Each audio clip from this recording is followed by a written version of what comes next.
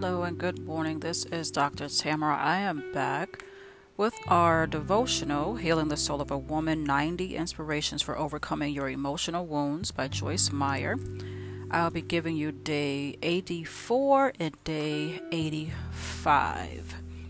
Day 84 is the exchange of righteousness. That's our title. Our scripture is 2 Corinthians 5:21.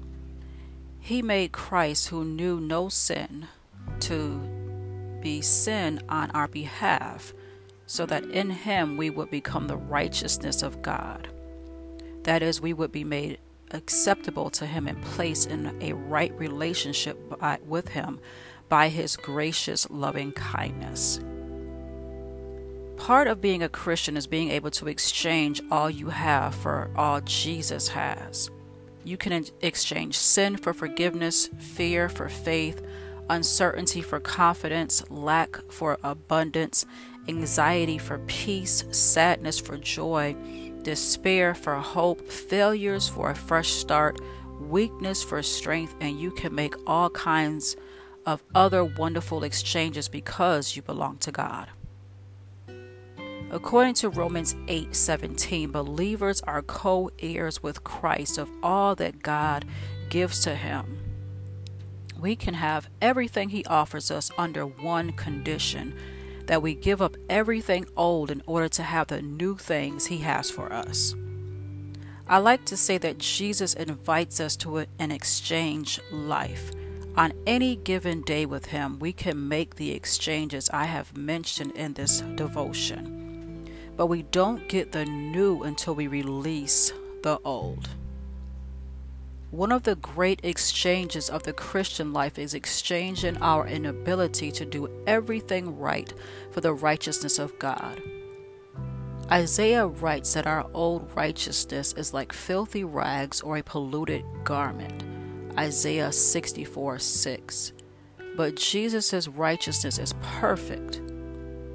Because of his sacrifice, 2 Corinthians 5:21 tells us that we can exchange our imperfect righteousness for his perfect righteousness. Have you ever gone through life with a vague sense that something just isn't right about you? You may not be able to articulate it, but you feel it. If you feel that way, I can relate.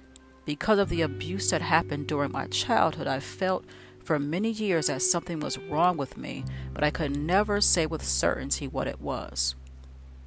I just knew that for my father to abuse me the way he did, something had to be wrong with me. Imagine how thrilled I was when I learned that Jesus makes everything about me right before God through my faith in him. The impression that something is wrong about you is a lie from the enemy. The truth is that because of God's loving kindness, he sees you as right with him. He accepts you as you are, holds nothing against you, and helps you become what he wants you to be. You no longer have to carry the burdens of guilt, shame, condemnation, or the feeling that something just isn't right about you. This doesn't mean that every old sense of something being wrong will instantly go away. But it does mean that as you study and meditate on this truth, and as it becomes more and more established in your heart, you will become more and more confident in the fact that your relationship with Jesus has made you completely right with God. Declare this: because of Jesus, I am righteous before God. Okay, so again, this is day 84. The exchange of righteousness, 2 Corinthians 5:21 was the scripture. And our declaration again was, because of Jesus, I am righteous before God. So I will be ending this and coming back with day 85.